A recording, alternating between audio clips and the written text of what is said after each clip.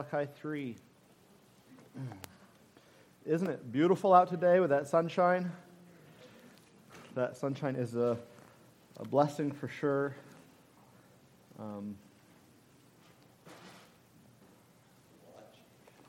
That's right, Malachi 3. Well, I'm glad I had some influence in your life, Heidi, that you now think of a prophet with a false name. Malachi 2. Yeah, Malachi 2. I'm glad I studied the right passage and didn't just say the wrong passage. That could have been awkward. Let's read the passage. We're going to look at verses 1 through 9 tonight, and then so we'll read the passage and then have a word of prayer. I always get this confused. I typically do the opposite of what I say, but we're going to read the passage, then have a word of prayer, and then we'll jump into it together. Malachi chapter 2, starting in verse number 1. The Bible says, "And now, O ye priests, this commandment is for you. If you will not hear, and if you will not lay it to heart, to give glory unto my name, saith the Lord of hosts, I will even send a curse upon you, and I will curse your blessings. Yea, I have cursed them already, because ye do not lay it to heart. Behold, I will corrupt your seed, and spread dung upon your faces, even the dung of your solemn feast, and one shall take you away with it. And ye shall know that I have sent this commandment unto you, that my covenant might be with Levi, saith the Lord of hosts. My covenant was with him of life and peace, and I gave them to him for the fear wherewith he feared me, and was afraid before my name. The law of truth was in his mouth, and iniquity was not found in his lips. He walked with me in peace and in equity, and did turn many away from iniquity. For the priest's lips should keep knowledge, and they should seek the law at his mouth, for he is the messenger of the Lord of hosts. But ye are departed out of the way. Ye have cursed many to stumble at the law. Ye have corrupted the covenant of Levi, saith the Lord of hosts. Therefore have I also made you contemptible and base before all the people, according as ye have not kept my ways, but ye have been partial in the law." Let's pray. We thank you, God, for this evening that we can come together tonight. And I do pray tonight that as we look to this passage that we would seek to understand, God, what you would have for us to understand, that we would apply it in a way that would truthfully cause us to fear your name, to reverence your name, to respect you for who you are.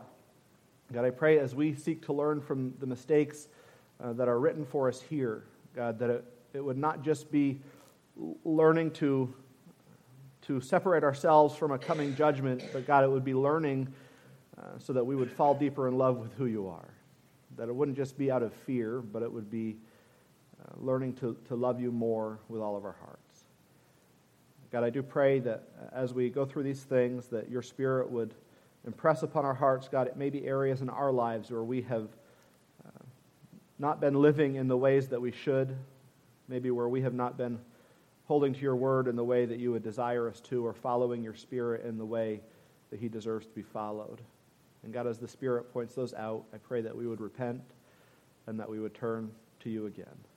We thank you again for this time. Be with us up here, be with the kids downstairs. God, may you be glorified in all that's said and done in this place this evening. In Jesus' name I pray.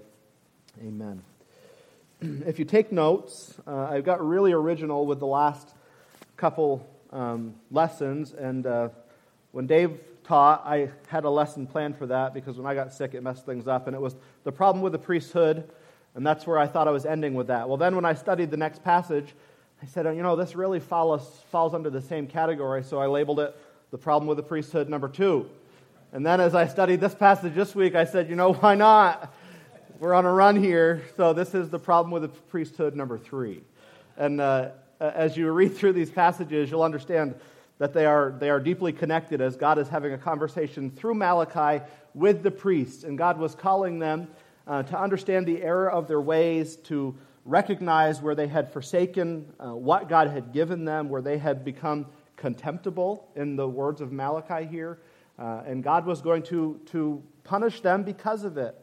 And as I was reading through this, and as I was looking at the problem with the priesthood, one of the things that kept coming to my mind was this idea of not just learning from my own mistakes, but learning from someone else's mistakes. A couple of years ago, I took a motorcycle course, safety course, and down in Barrie area at the Harley place. And I had not ridden motorcycles much. I rode dirt bikes as a kid, but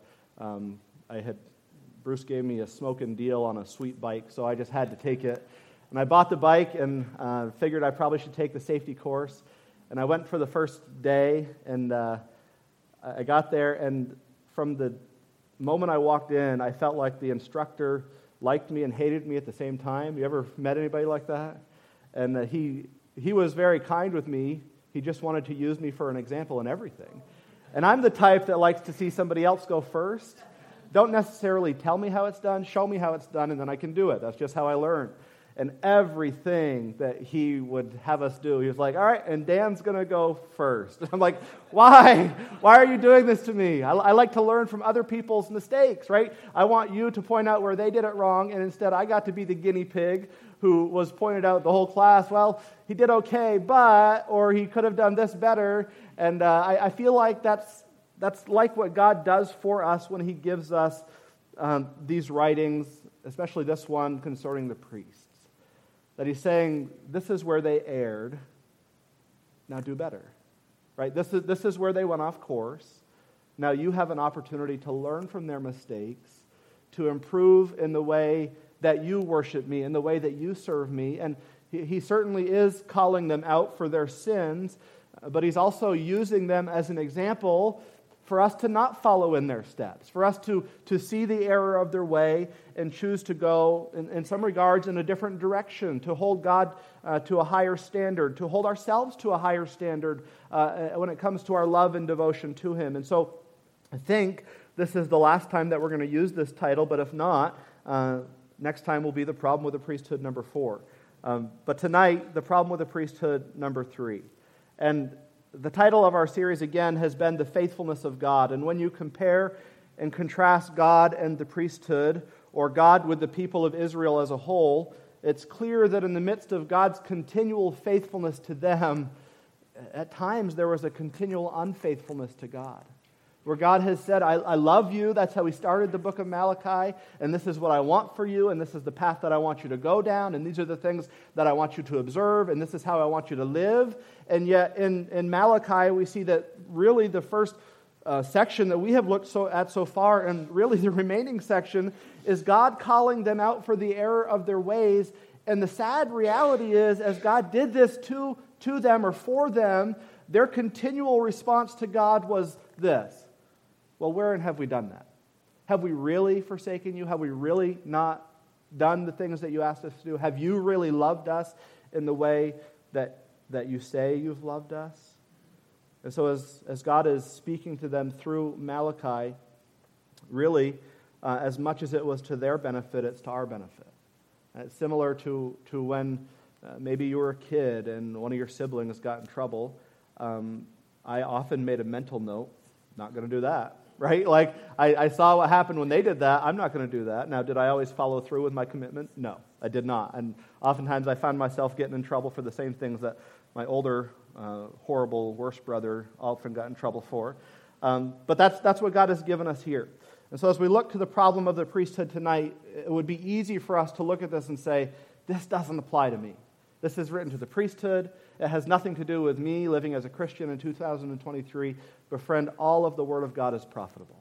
All of the Word of God is profitable. And as we look to glean from this passage what God would have for us, I do believe that we would find profit in it tonight that would cause us to love God more deeply than we've ever loved him before.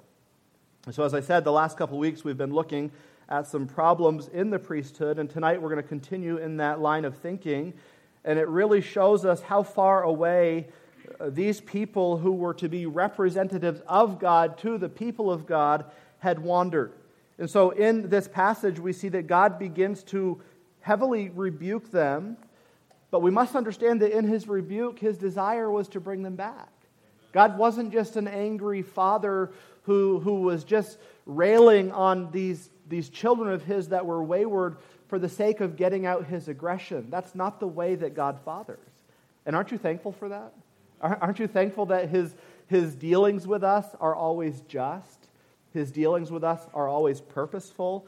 that he's always intentional, and honestly, his dealings with us are always necessary. God never deals with us in a way that we don't need to be dealt with. God never speaks to us in a way that we don't need to be spoken to.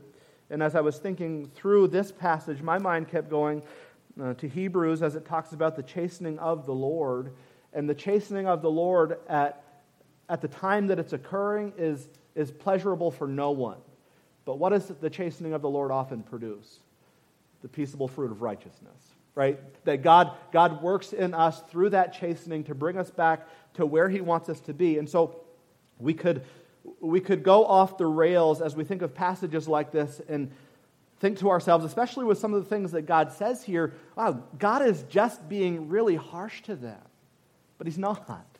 He is being harsh, but that's not the end of what God is trying to do. He's not just trying to be harsh, but rather he is in his harshness through the words that he says, showing them his desire for them, showing his love for them, and bringing them back to where he wants them to be. And so as we get into this text tonight, we're going to see that the sins that God is calling them out for were very real sins. And God is showing them his displeasure towards them for the things that they're doing. And God is going to use some pretty rich imagery here. And if you listen to the passage as it was read, it's not beautiful poetic imagery like in Song of Solomon. The imagery is actually quite disgusting. And as he uses this disgusting imagery, it's for the purpose of getting their attention. He's trying to get them to understand just how far away they have wandered and how much he wants them to come back. And so as we always do, we're going to go through this verse by verse. And as we do, I pray that we would examine our own hearts and that we would ask ourselves where we have wandered away, that we would ask ourselves, how has God chastened us? And then we would ask ourselves, what has our response been to that chastening? Because just because the chastening of the Lord occurs doesn't mean that it always brings about a right response in those who receive his chastening. You would know that as a parent. If you've disciplined your child with a right heart, that discipline doesn't always bring about your desired end.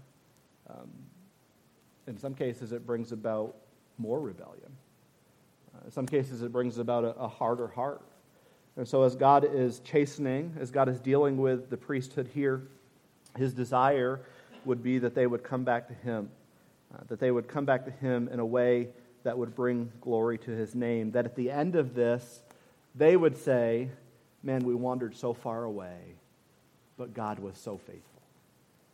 We left the principles that God had established for us to walk in, and yet God never left his principle of faithfulness towards us. He was always faithful, he was always loving, and he was always kind. As we think about chastening, we do have to understand, before we get into this, that the chastening of the Lord is not punitive in the sense that God is just getting back at us. Aren't you thankful that God doesn't just get back at us?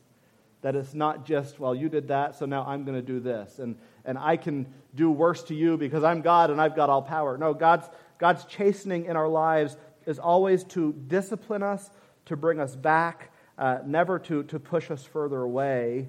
And as we approach the passage with that thought in mind, I think it will be a joyful passage in the end because we'll understand more about the heart of God. Let's just get into it. In verse number 1, Malachi says this, "And now, O ye priests, this commandment is for you." I can remember being a kid, maybe being at a friend's house, and when my friend did something to get in trouble, that parent was calling out my friend for the thing that they had done wrong. But I always have had kind of an eager ear to listen. Anybody else ever have an eager ear to listen when somebody's getting in trouble? And so while the punishment or while the chastening or the rebuke from the parent was towards that child, as we said earlier, you can often learn something, even if it's just a path not to go down, as you listen to the rebuke of others. And so as this starts out in chapter 2 by saying, "And now, O ye priests, this commandment is for you," as I said earlier, we would oftentimes look at this and say, well, we can turn a blind eye because it doesn't apply to us. But we would be fools for doing that because the rebuke of the priesthood is something that we indeed can learn from. And so as this rebuke is beginning to be established, as the punishment for the priest is about to be laid out, one of the things that we learn if we pay attention is how serious God is about our service to Him. Isn't it true that the world of Christianity as a whole basically says you can just kind of serve God however you want? Well, that's not true. We can't live however we want. We can't serve God however we want. God has given us parameters to walk in, and we would do well to walk in those parameters. Now, certainly we're not held to the same degree of standard that the priesthood was held to in this day, for they served, as I said earlier, a distinct purpose as really being representatives of God to the children of Israel. But we can learn a lot from them, and we can learn a lot about God's rebuke to them. And so if we had any doubts about who this passage was geared towards in its original writing, well, those doubts are taken away, because Malachi says, "Oh, you priests, this commandment is for you." But if we stop there and begin to turn a blind eye, then we would do ourselves a disservice or an injustice, because we wouldn't be learning from something that God has given to us.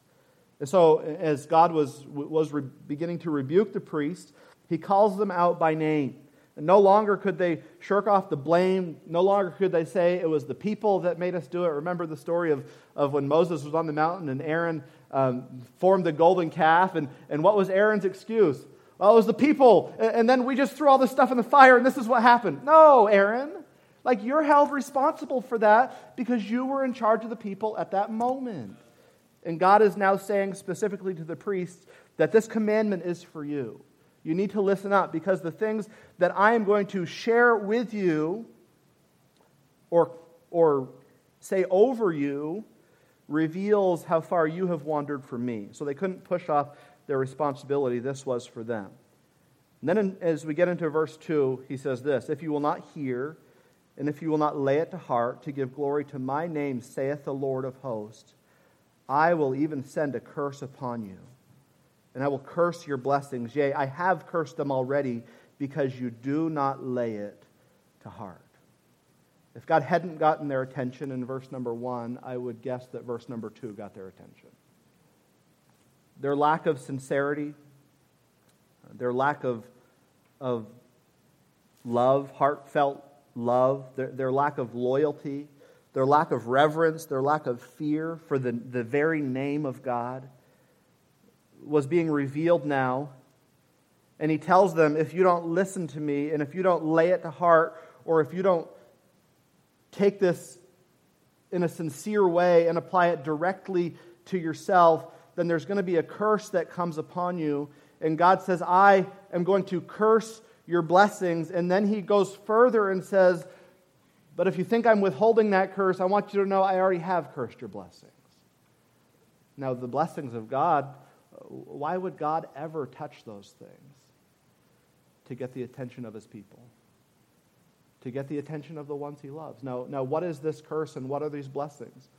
We don't really know. The curse, anytime a curse is pronounced in the Old Testament, we know it's a very serious thing. But in regards to the blessings, we don't know if it was the blessings that the people were giving to the priests by way of sacrifice that they could survive and live off of, or if it was the blessings that the priests were giving to the people. We don't know the full extent of what the curse was and the details of how it was going to play out in their lives. We do get into a little bit of it as we continue in these verses. But really, this language that God is using here from the very get-go in verse number 2 is to get their attention and to draw their minds into this truth of how serious God is being. Because up to this point, what were they thinking? We're carrying out the priesthood really in any way we want, and God's not doing anything about it. So either God doesn't care, or what we're doing is really righteous. Either God doesn't care, or what we're doing is pleasing to God. But shouldn't they have known that God did care? And shouldn't they have known that what they were doing was not righteous? They had the law given to them. They understood the role that they were to fulfill. They understood the way that they were supposed to live. And so God calls this curse upon them. And he reminds them that he would not hold them guiltless, but rather they would be held responsible for the things that they were doing because of the way that they were doing them and because of the results from the things that they were doing were having upon the people of God. When I read this passage again, it reminded me of Cain and Abel one more time. The rejection of the sacrifice in Genesis, what did that bring about to Cain? It brought a curse. But didn't it also bring embarrassment? When God looked at Abel's offering and accepted it, and then he looked at Cain's offering and rejected it, what was it that caused Cain to become so upset? It was the embarrassment that what he did was not good enough. And in some sense, this had to be happening here. That as the priests were getting called out, as God was rejecting the things that they were doing, it had to have brought about some sort of embarrassment. Hopefully it brought about some sort of conviction, that they would fall on their face before a holy God and say, "You're right, God, we have wronged you. We have led the people astray. We have not carried out the calling that you have placed upon our lives in a way that you deserve. And now we're going to come back to you." But in this moment, God was calling them out. He wanted them to understand the error of their way. He wanted them to understand that a curse was coming upon them, and He wanted them to understand that they needed to pay attention. Now, if you're familiar with the Old Testament at all, you'll understand that disobedience in the Old Testament often brought about severe chastening from God. And as the priests wandered with the people through the wilderness, didn't they see that firsthand? Who wasn't allowed to go into the promised land? Their leader, right? And so this wasn't the first instance. They couldn't claim ignorance and say, "Well, we've never seen this before. No one's ever disobeyed. We just thought you were okay with everything we're doing." They had no excuse. And as God looked at them, He knew what they knew. And friend, can that be a reminder to us that when God looks at us, He also knows what we know? Don't we like to claim ignorance? Your kids ever like to claim ignorance? I didn't know. I didn't know I was supposed to do that. And they'll go on. And it's like, I know you knew, because we had a conversation 2.5 minutes ago where I told you not to do the very thing that you did. You knew. But they were being like the false teachers in 2 Peter who were willfully ignorant to the Word of God. They knew what was right. They knew what was true. But they decided to reject it, and they decided to abandon it. And God says all this is coming in the first part of verse number 2 because they weren't doing what? They weren't giving glory to God's name. We talked about this a little bit last week, but how serious does God take His own name? You cross the name of God, and bad things happened, right? In the priesthood, in Moses' life, through the judges, through all of the Old Testament, we see that when people crossed the name of God, when they got on the bad side of God's name, that it didn't go well for them. But can we also understand that that's an eternity thing as well? That when we're on the wrong side of God's name, so to speak, in eternity, then what does that mean? Separation from God forever. The ultimate curse of everlasting destruction falls upon those who reject to value God's name appropriately. So it's a big deal. He's not just speaking lightly to them. He's speaking very seriously to them because He wants to get their attention. Any thoughts on verses 1 and 2? And it's a weighty passage. Yes, Annie?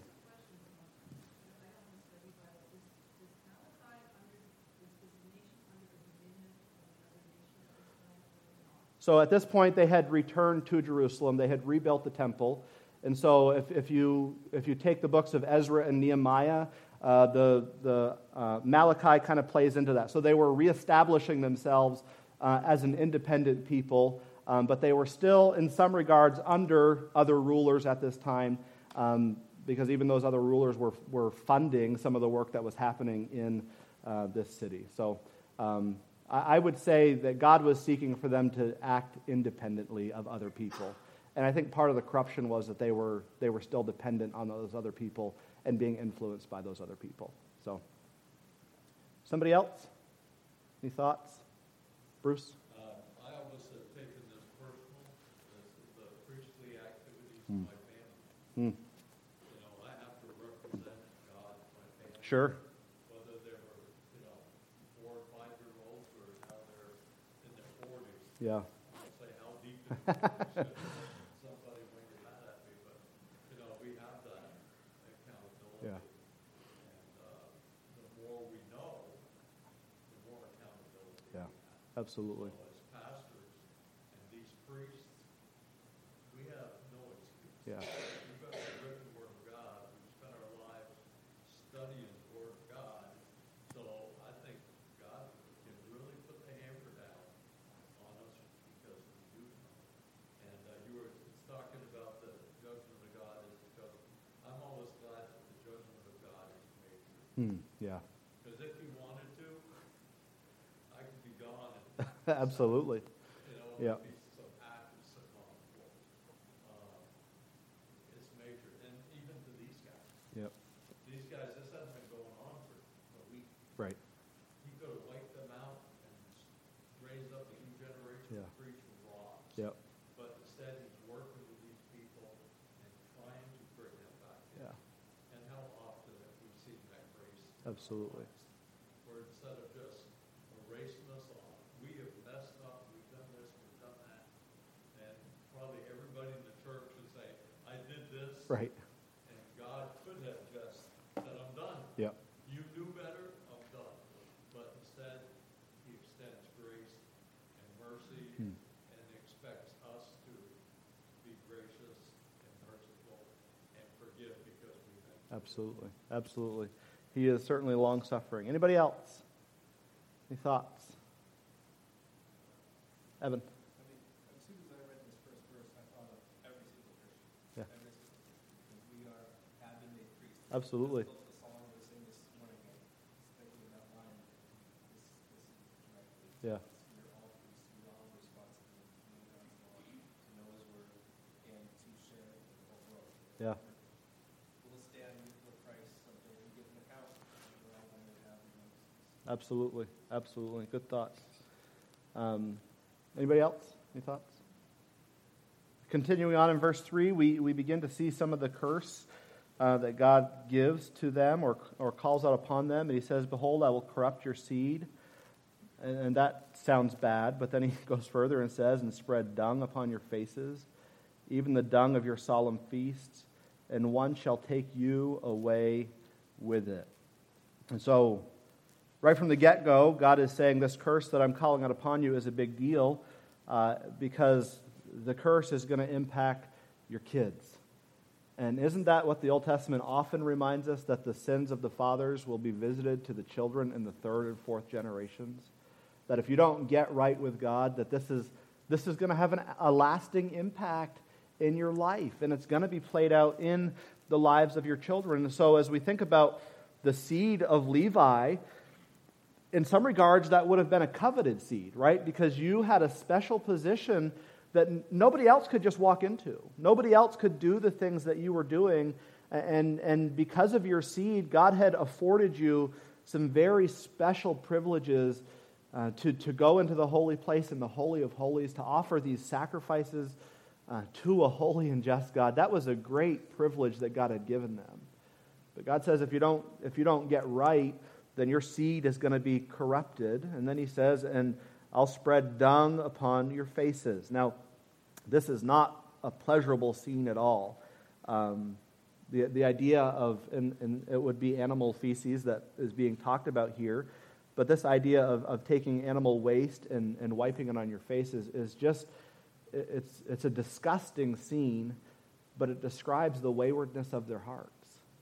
That they had wandered so far away from God that God says, you're disgusting in my sight. The things that you're doing are disgusting in my sight. And I didn't really know much about this until I studied it, but as the animal sacrifices were given, obviously when those animals were killed, those animals would have waste inside of them, and part of the job that the priest would have to do is to clean out that waste. And they would take that waste and they would burn it outside the city. Why? Because it wasn't worthy of being put on the altar and burnt up in God's presence.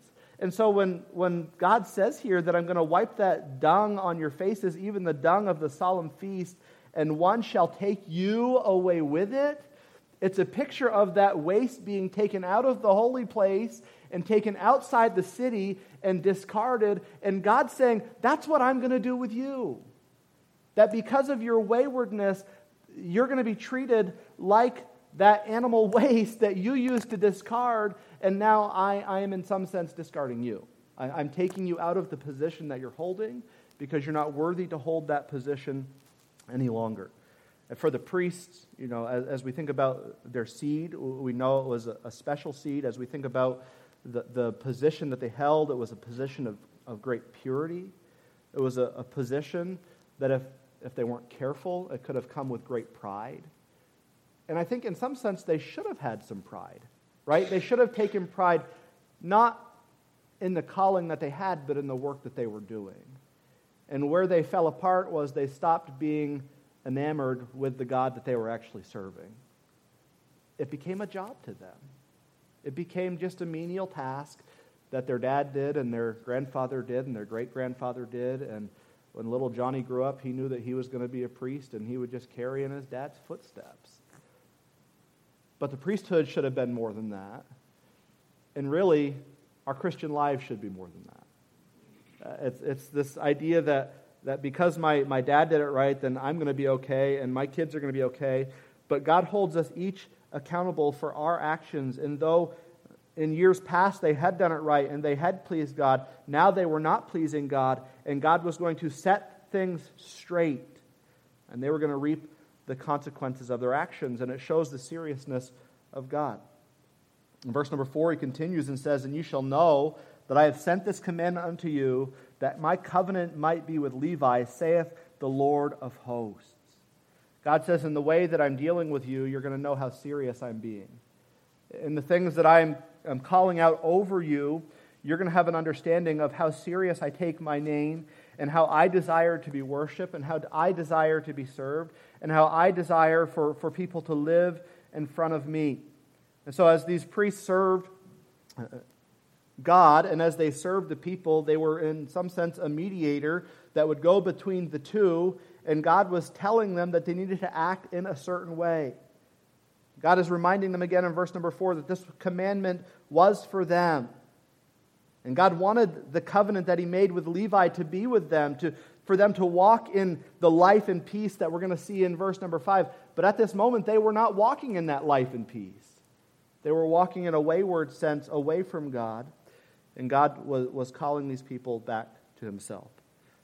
It's interesting as we think about the dung being wiped upon their faces, the animal dung being wiped upon their faces. When was it in the New Testament that the prodigal son finally came back to himself? Where was he?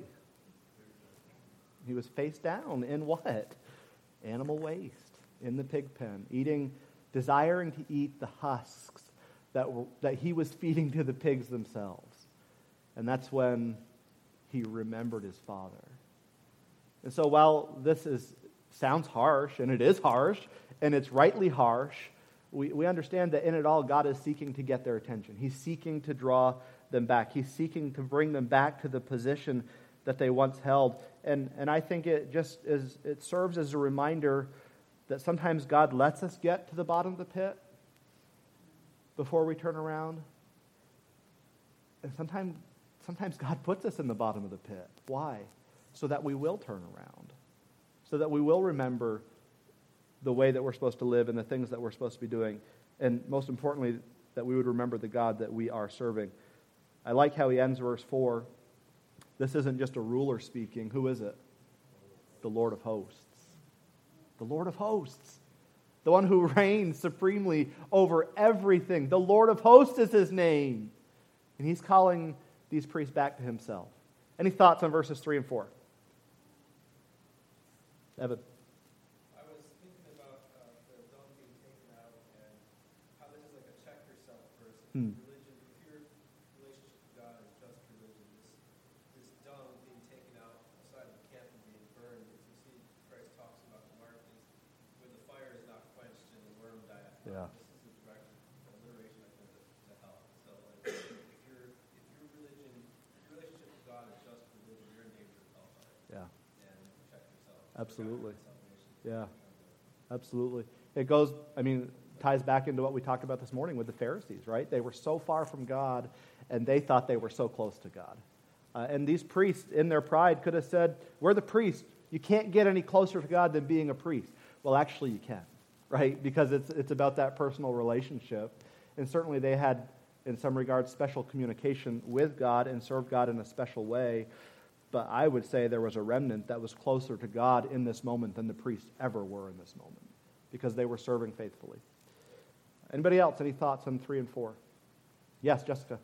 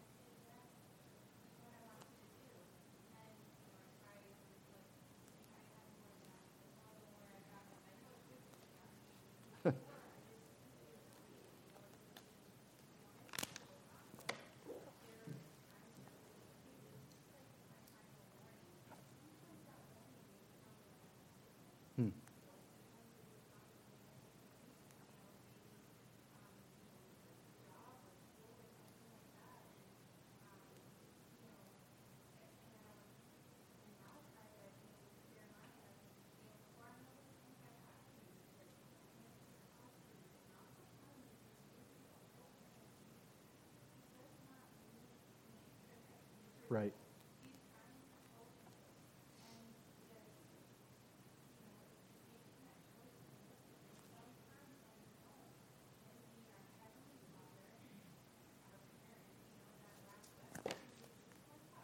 Yeah. Definitely.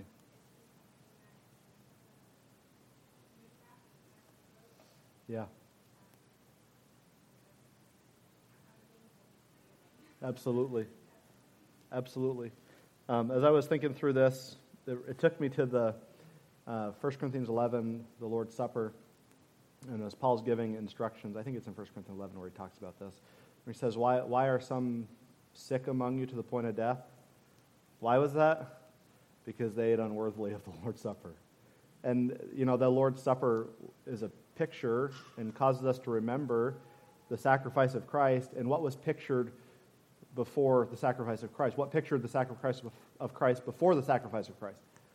The Passover, the sacrifices that were offered, the way that God worked in and through his people in the Old Testament. And I think it's no strange thing that God is taking this idea of the way that the priests were offering the sacrifices so personally, because it was, in essence, a representation of what was to come. Right? The one who would give the ultimate sacrifice as he died in their place. We're going to keep going on for the sake of time. In verse 5, he says, my covenant was with him, speaking of Levi, the tribe of Levi, the priesthood, was of life and peace, and I gave them to him, for with the fear wherewith he feared me and was afraid before my name. And so as God was thinking through the priesthood in the past, God says they were blessed in part because of the way they feared my name. They were chosen and blessed and prospered because of the way that they upheld the worship of me. And God said, I gave them life and peace. And now what is God saying to them? I'm going to take you out like we take the dung out of the city when the sacrifices are being performed. And so the priesthood, again, God was relaying to them that they're not where they should be. They're not where they once were. And God couldn't let this sin go unpunished. And God doesn't want us to serve him out of fear as a primary motivator. But shouldn't there be a fear within us that causes us to serve him as a secondary motivator? That because we understand who God is. Like I didn't show up to church this morning because I fear who God is, or I don't seek to love my wife and kids and be a good steward of the things that God has given me because of fear. First off, I do it out of love, right? Because of what God has done for me, how can I not love him in return? But if there's ever a time in my life where that love wanes, then there should be this thing that pops up within me and say, even though my love's not what it should be, there should still be something in the back of my mind that reminds me of what the fear of the Lord is. That I should serve God and stay in the place that he wants me to stay in because I know what it is that he can do. So God says, my covenant with them was life and peace, And I gave these things for him for wherewith he feared me and was afraid before my name. And God, it's never good to compare your children, but God is using a comparison here, right? He's saying you're not living to the standard that your fathers were when I called them to be my priests.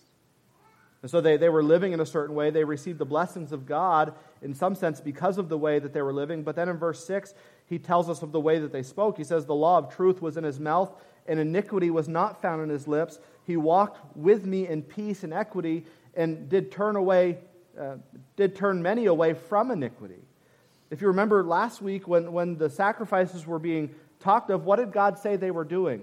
They were snuffing at them, right? They were blowing their nostrils, air out of their nostrils towards these things that God had set up. They were thinking through them or about them with an attitude of sin.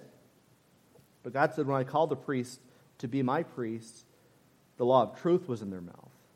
There was no iniquity in their lips. And they were turning people away from sin. And now what had these priests done? They had turned people to sin.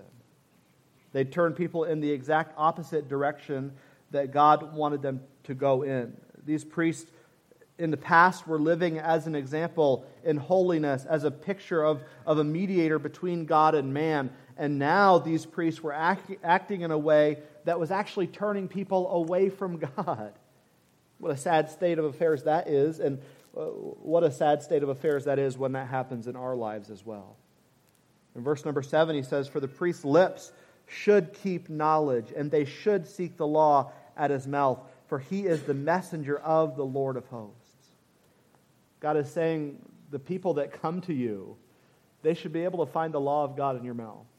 They should be able to listen to the words that you say and see that this knowledge that you have is not from you, but it's from me. And this knowledge is causing the priest to live in fear, which would then cause the people to live in a righteous fear of God. But this isn't what they were doing any longer. This isn't how they were living any longer. And God had had enough of it. He was calling back his priests in some sense so he could get back his children. And any time a leader of God becomes corrupt in his life and walks away from God, oftentimes he will take with him a group of people who will follow him wherever he goes. And so as these priests were saying, hey, this isn't what God said, but it's okay, there was a group of people that bought into that lie and said, hey, the priest said it's okay, so we're good with it. And isn't that similar to what happens in the New Testament with the false teachers? So there's such a parallel. There's such a parallel of what was taking place in the Old Covenant versus the New Covenant. And what does that show? It shows the reality of the sinfulness in the hearts of men. That God can set up whatever system he wants, and yet in some ways we as human beings are going to push back and seek to do things our own way. Any thoughts on verses 5, 6, and 7?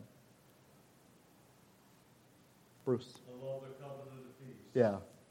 Even when your life is going in a direction that's hard to handle at the moment, that peace of God that passes all understanding is a blessing that I wouldn't want to miss out on. Yeah. Financial blessing, no big deal. The peace of God that passes all understanding. Yeah. When you're in those situations where it looks like death is knocking on the door, money don't matter. Yeah. Your family matters. The peace of God will get you through it. Absolutely. Good thoughts. Anybody else? Any thoughts on the way that God was speaking to them and in the heart that he had for them or in the tone that he was taking with them? Anything strike you? Evan, that was almost a raised hand. You have to be careful taking your arm away from your wife like that. I had a thought, I was still looking at the verse, but I was off in my mind that these same priests are the ones that are saying peace, peace, peace, Yeah. wasn't it peace? Yeah. So they had a false peace, and they said this is what we're doing, it's okay. Yeah. It's okay. Yeah. But it was a lie. Yeah. And it's, as they would perform these sacrifices, what were the people bringing the sacrifices for? For that peace with God. And God says, I'm not pleased. I'm not pleased with what you've allowed. I'm not pleased with what you've permitted. I'm not pleased with what you've told people to bring.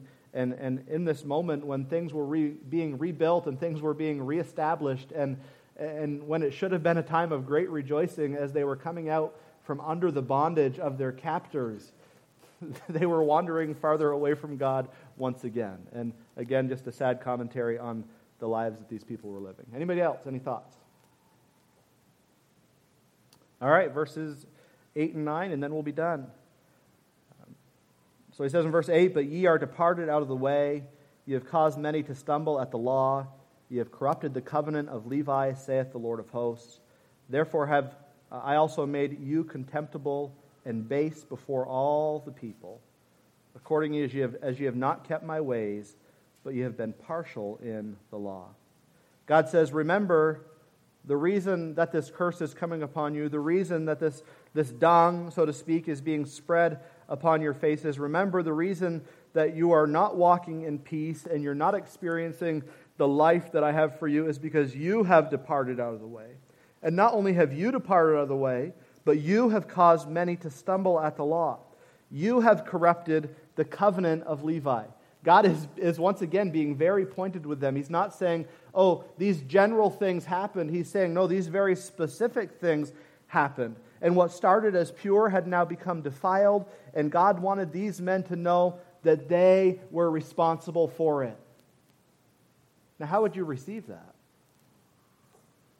In two ways. You could be humbled under the words of God, or you could grow resentful towards the Word of God.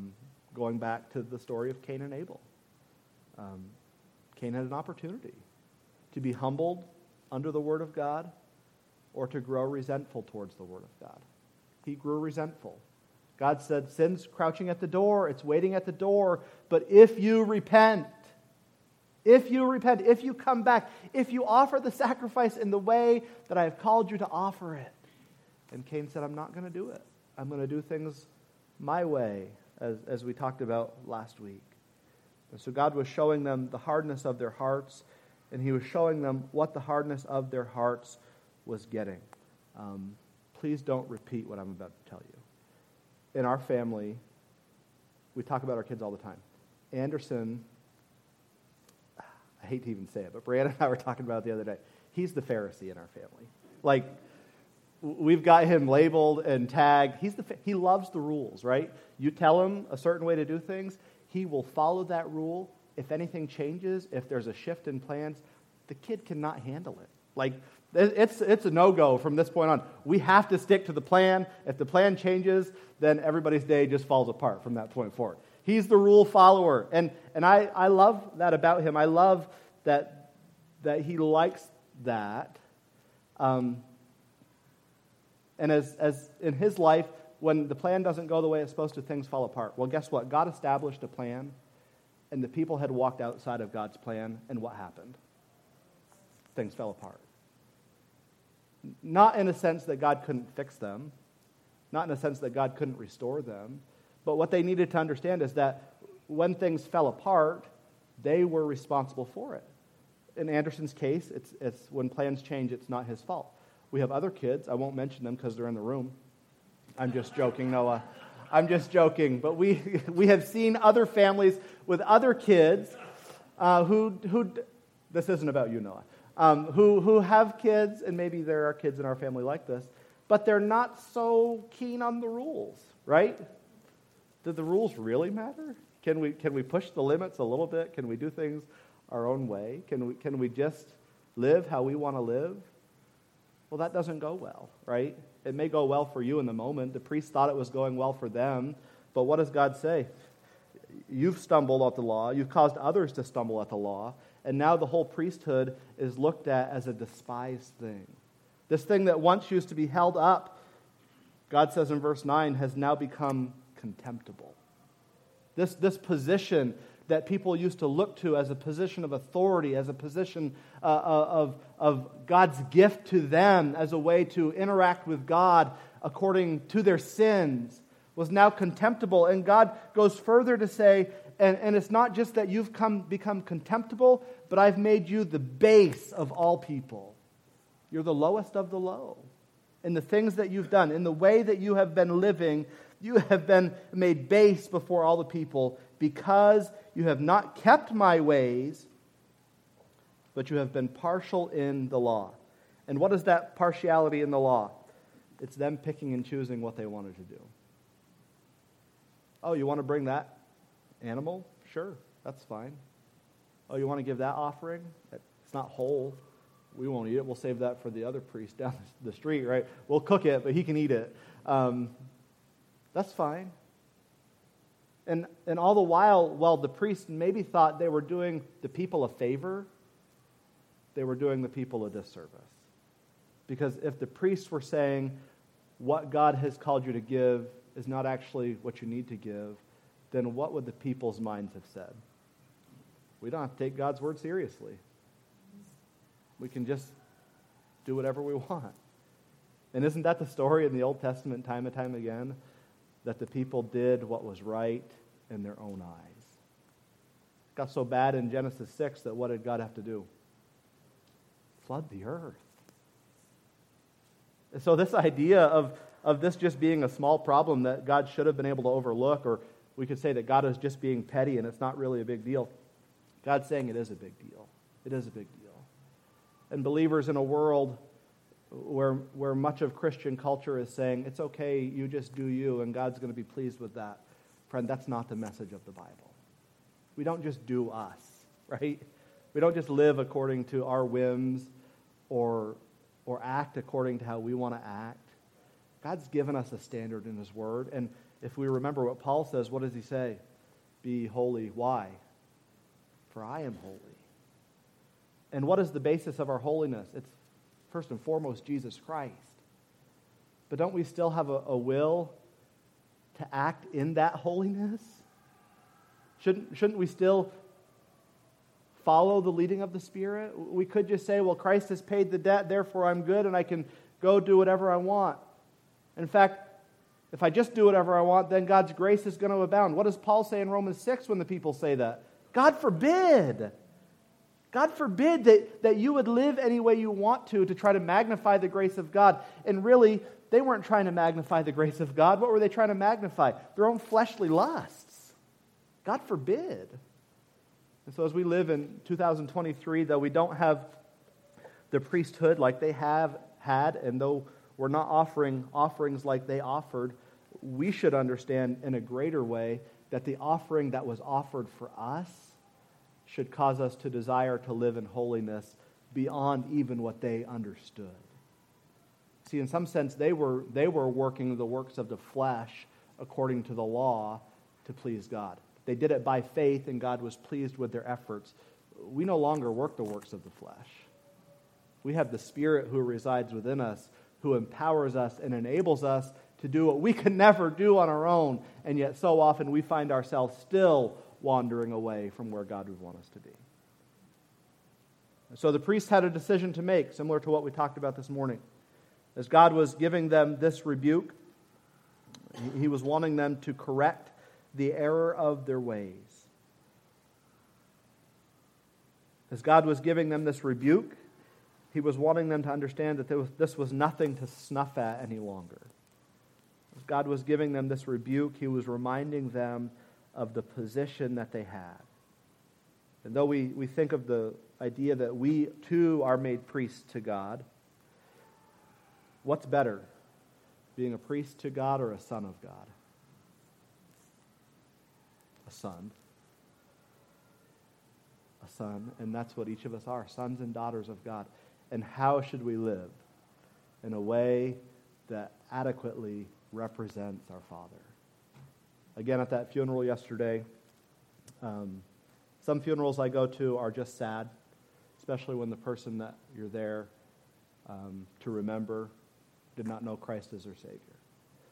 Some funerals are a time of relief when somebody had suffered so long and now they're in the presence of Jesus. Some funerals are a time of rejoicing. Maybe they weren't suffering, but they still are in the presence of Jesus. Some funerals are downright convicting. That funeral was convicting.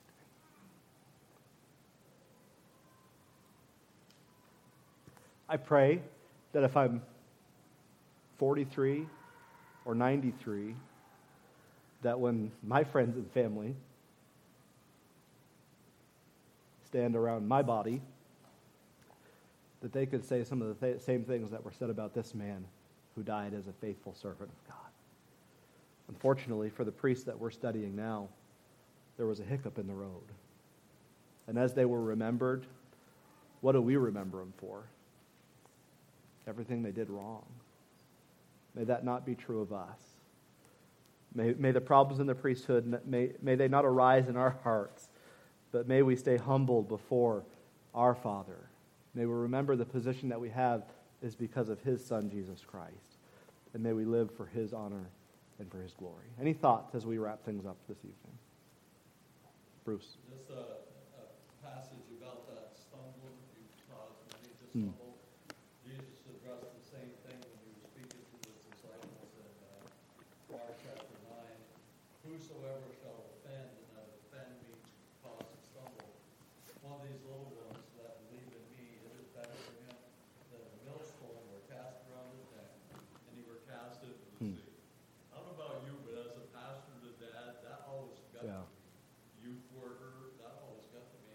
And then right after that, he gets, if your hand offends thee, cut it off. Yeah. Foot offends thee, cut it off. Eye offends thee, pluck it out. So yeah, He's serious. Now. Yep. Anybody else?